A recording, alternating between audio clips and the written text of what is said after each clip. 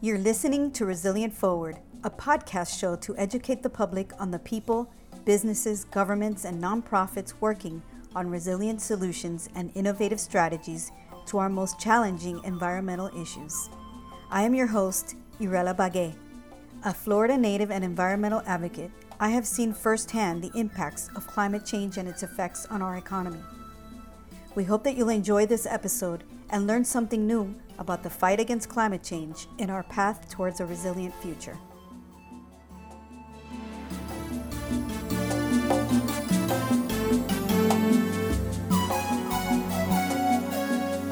So welcome to Resilient Forward, and it's Women's History Month.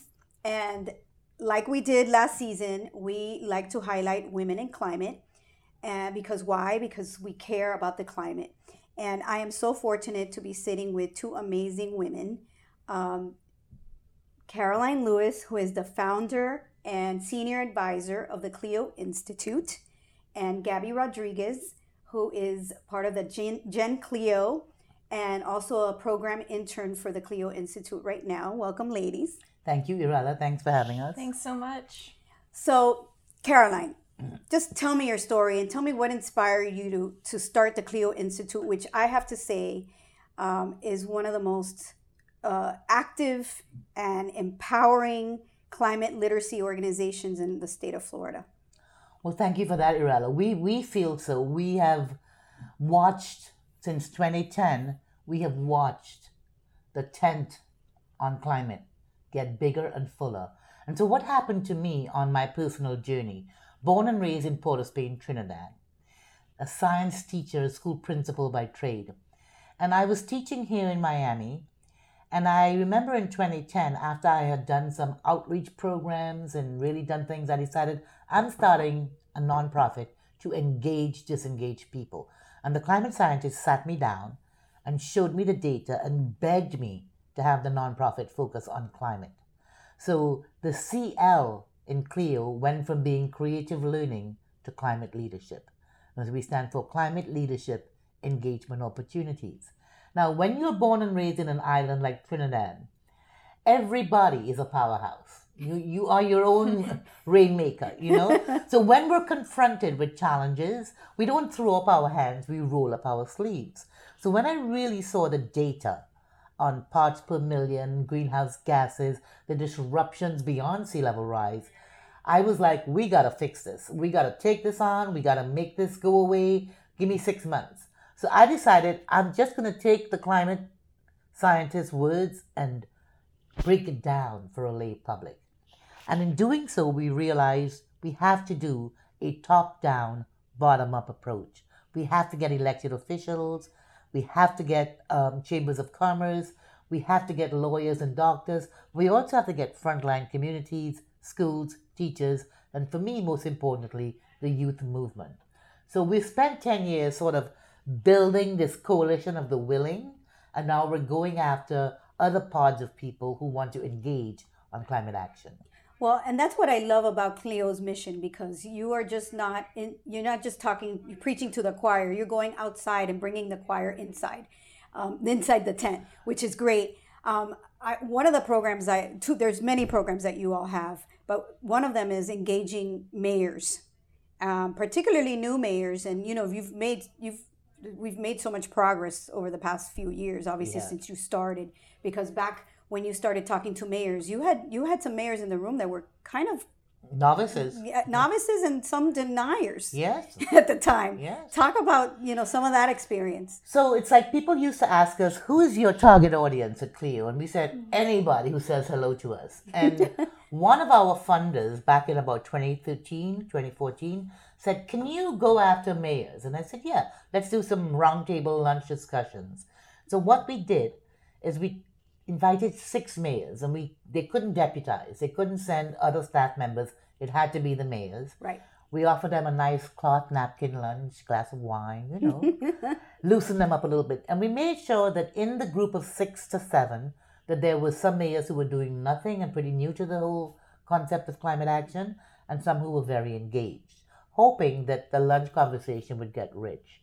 And that was the beginning of a truly healthy peer-to-peer mobilization of mayors. Jim Kaysen from the city of Coral Gables, for example, he came to one of our first mayor roundtables, and he was hysterically funny. He was very laid back. He has a military background, kinda, and he was listening to some of the other mayors in the room. I had Phil Stoddard there, I had Daniel Deitch there, I had Mayor Lerner there. So some real go-getters on the climate front. And he was like going, but this is serious.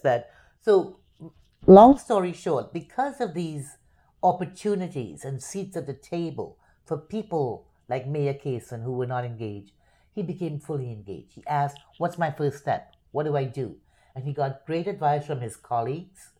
And he did a vulnerability assessment for every square foot of Coral Gables and put Coral Gables on a course towards true resilience, which they're really embracing right now. We're a very progressive city, and full disclosure, I serve on the Sustainability Advisory Board for the city of Coral Gables.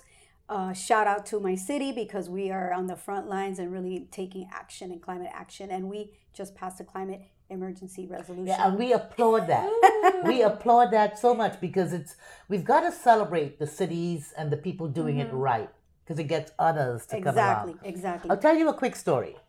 One of the things Clio does, not just engaging these very diverse audiences, we have a leadership circle. And every year at our annual celebration, we induct people into this leadership circle. You, Irela, have been inducted yourself. Very true. I'm very honored to have that. For your amazing work in driving climate action through education and engagement.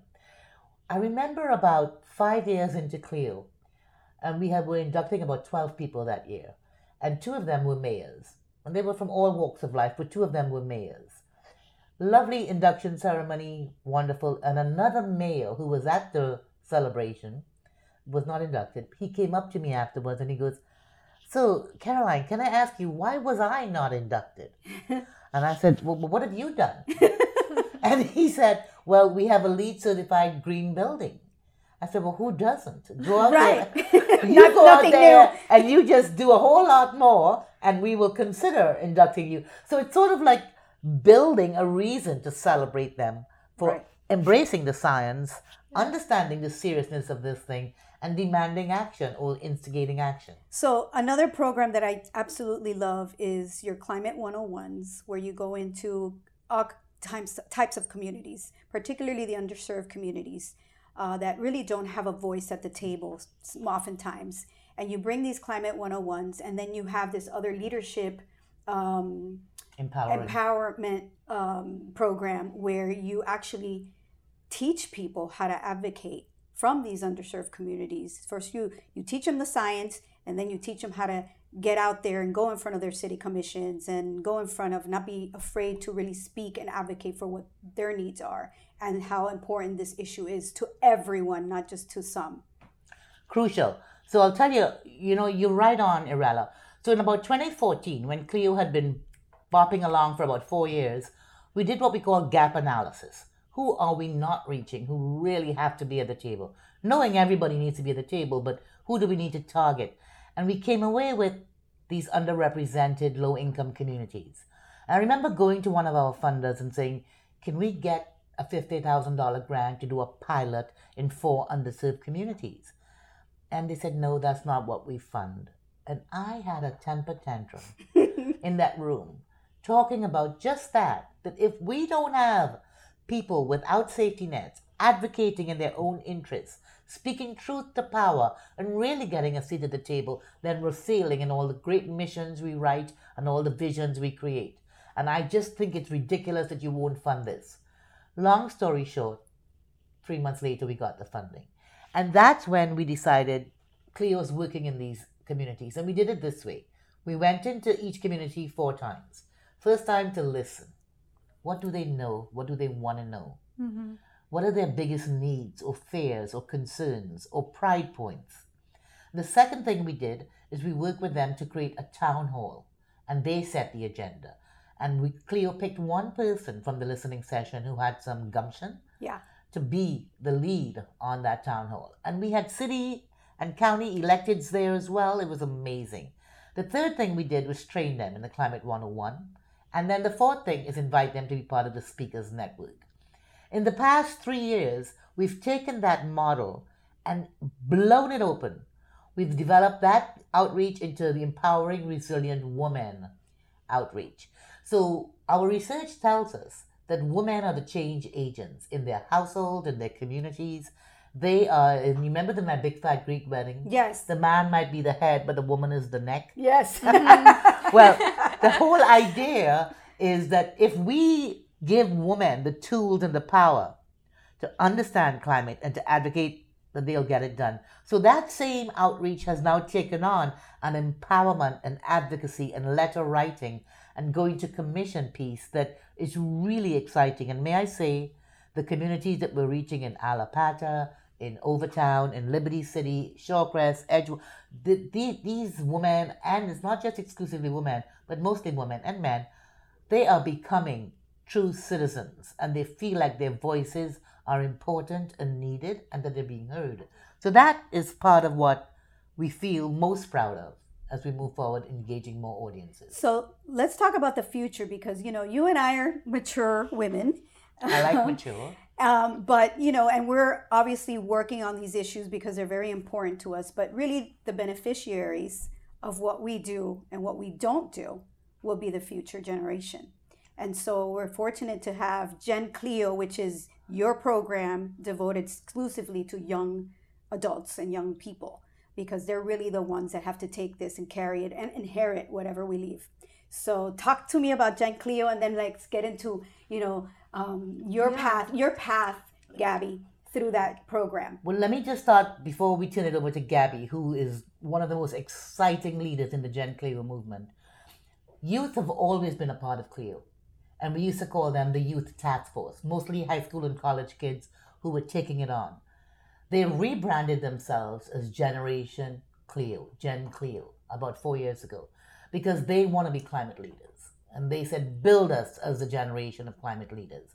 And nothing gives me more pride than to give a seat at the table for the young people to find their voice and share their voice. But we tell them, don't you dare ask for the microphone before you know your facts. Absolutely. So we insist that they get trained, that they get certified as Cleo climate speakers, and that they have their facts down so that their passion is framed in some deep science and some authentic facts.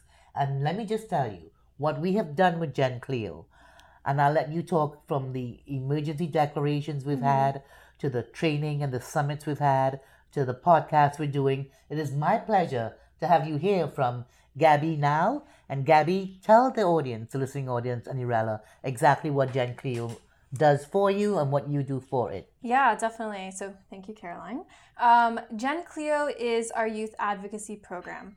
And what the Cleo Institute does with these students is that we give them the tools and guidance they need to drive climate action at a local level. So we turn these students into climate activists. And the important part, like you mentioned, is not just giving them the civic engagement, but the climate climate education. So if we're going to be speaking at commissioner meetings, if we're going to be organizing strikes, if we're going to have speakers at these strikes, and just drive the message of climate home, they need to be literate in what they're talking about, because one false statement and then it looks really bad, especially on the part of a young person. Yeah, and it ruins the credibility of who you're representing and the whole movement. And Definitely. It gives fodder to the deniers to say, they don't even know what they're talking about. Right. So having your facts straight is critical. Definitely. So on a personal note, I became involved with Gen Cleo as I started working at Cleo as a program intern.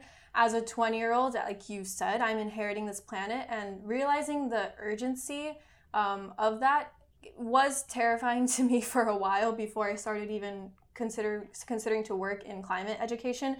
But once you learn about the climate crisis and you understand that there are solutions and this is an opportunity rather than a catastrophe, then all you need is really the empowerment to go out and speak about it. So now, as a young person, I don't, in a sense, feel terrified. Through Gen Cleo and through the students I've been working with, we just feel ready to talk about climate and get this solved on a local level. Miami should be the city as ground zero that should be leading climate action. We should be showing other cities around the country. And everybody in Gen Cleo knows that and agrees with that too. And that's the reason for the work we're doing. This is our home at risk. We're at ground zero. And we want to be the city leading in renewable energies, a just transition, etc. So yeah, Gen Clio is just an incredible group of kids, including myself. And I think that it's very much needed at this point. We've seen with the climate movement that we're seeing climate action happen now in this country because kids are taking the simplicity of this issue in a sense and running it with it and just telling their elected officials, listen, we've been burning fossil fuels for too long and it's time to stop that. That's a great, and I'm so glad that you brought up solutions and that you're not, just like, throwing your hands up, right, and just passing climate emergencies, with these cities, but actually taking these elected officials and making them set a plan for action. Right. And our podcast is all about solutions. We don't talk about doom and gloom because we know. That there are solutions out there, and we all have to kind of like work together, all hands on deck, to really move the needle on some of these things. And we are doing some things, which is great, and we need more voices. So it's very encouraging what you all are doing, and it's were you all inspired by Greta, because it takes girls and women to really push these agendas forward. I'm very excited about that. And does that, what she's doing on a global level, does that translate itself to the local level? Definitely. I think that Greta's presence in the movement has been a vehicle that's pushed this movement to a place that we haven't seen it in years.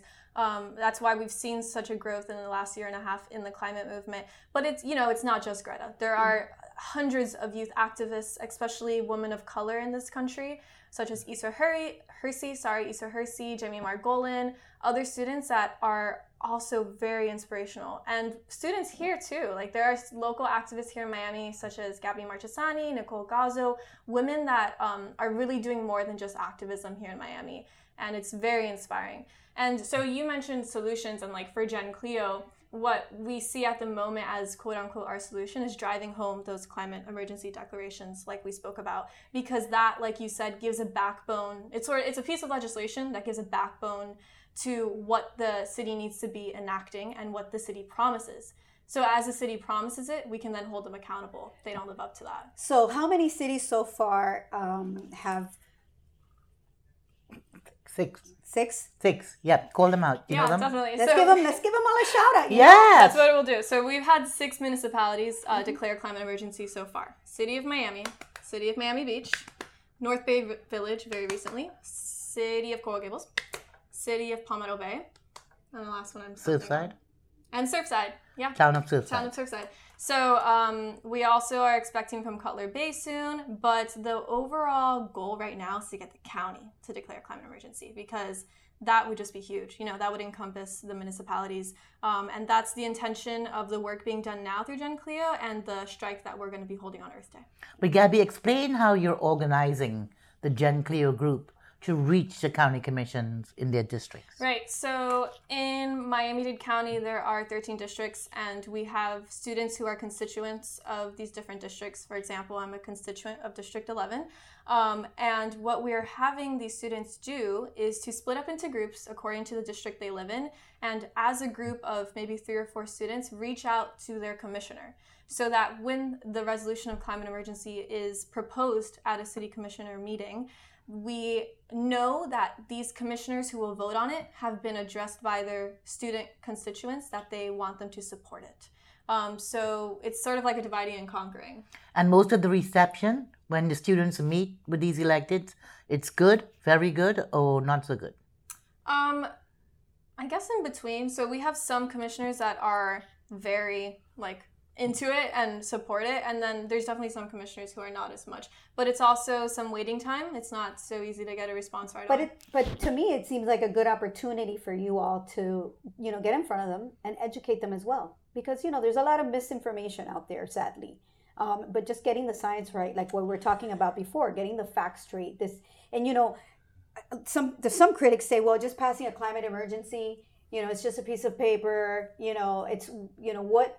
Once they do this, once these cities do this or these governments do this, what are the expectations? I mean, you just don't walk away. You have to then say, okay, we're going to work with the city and really work on lowering their emissions and implementing some actions.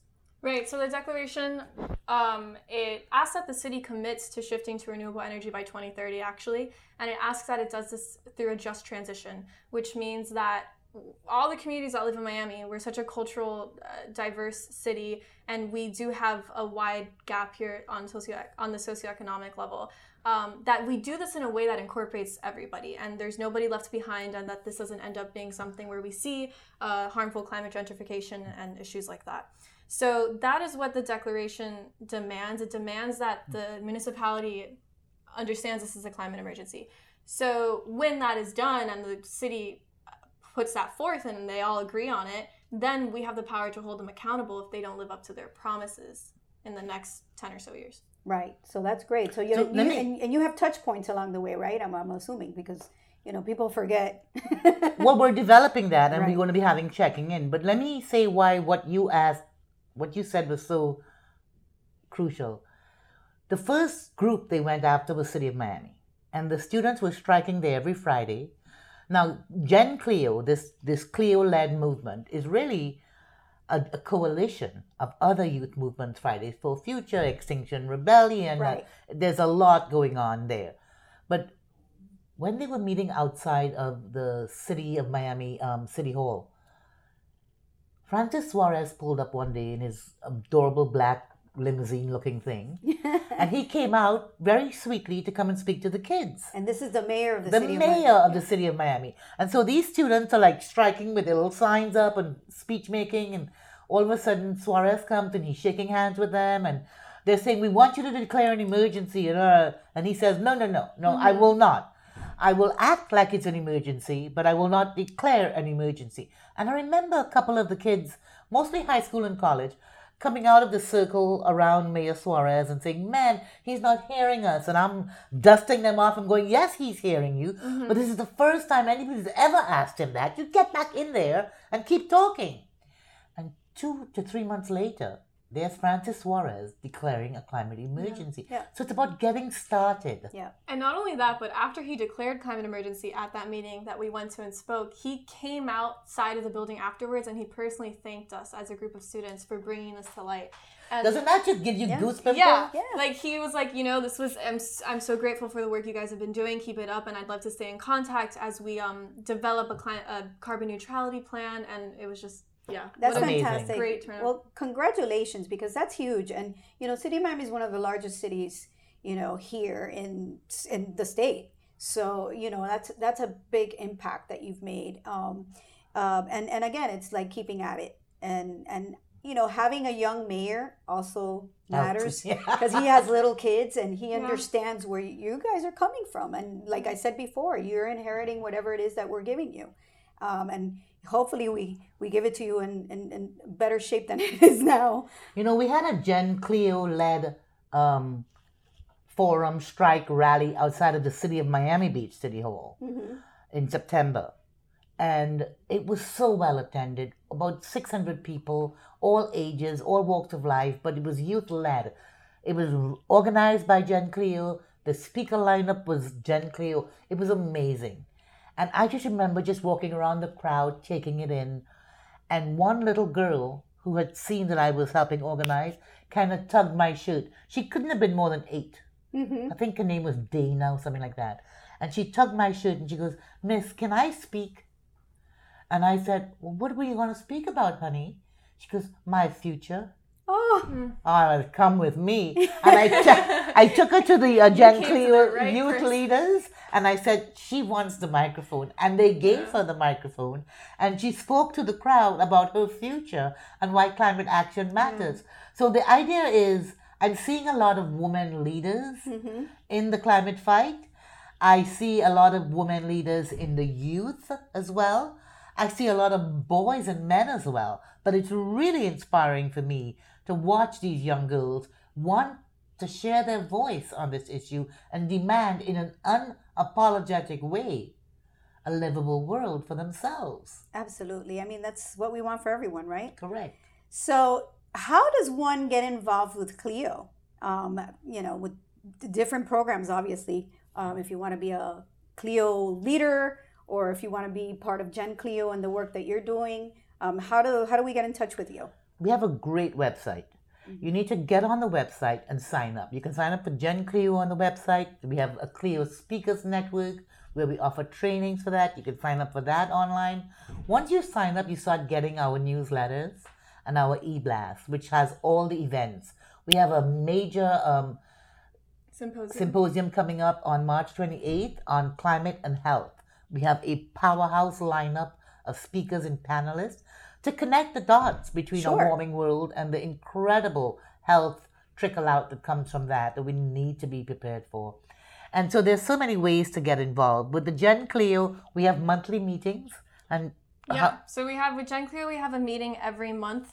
They focus on whatever we have on the agenda to tackle in the city. And the best way to get involved with Gen Clio is, like you said, to go to the website. There's a tab called Programs, and then underneath you can hit the Gen Clio one.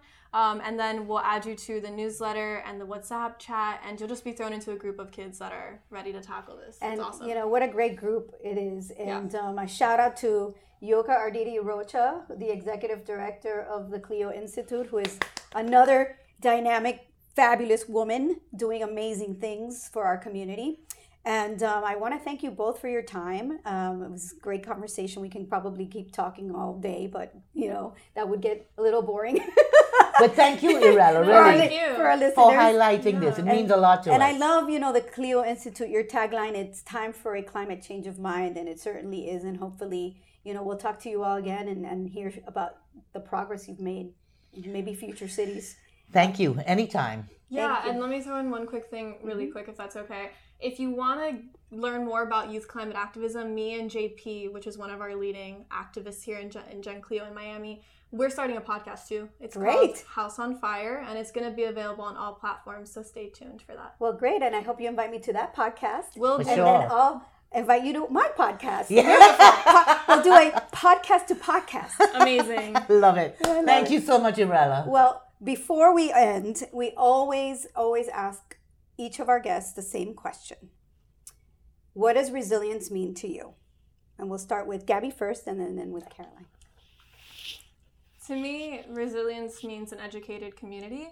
I don't like to think about seawalls and raised roads, because as somebody that's inheriting this planet, I've noticed that a very educated community is what builds resilience, because then from there we get the right votes and the right empowerment. Beautiful. And I agree. Resilient is a big word. It's really huge. But I think it really means it needs to be very inclusive. So when we talk about resilience, everybody needs to be resilient. What does that mean? You need to be able to prepare for and recover from disruptions. So for us to prepare for disruptions and recover from, if you have no safety nets or disposable income, it's much harder. So the equity lens in resilience is what I keep pushing, because resilience is important. You need resilient infrastructure, but you need resilient people as well. So that's what I think it means to me. Beautiful. I love it. I get so many different answers every time. Thank you both so much for joining us on Resilient Forward, and talk to you soon.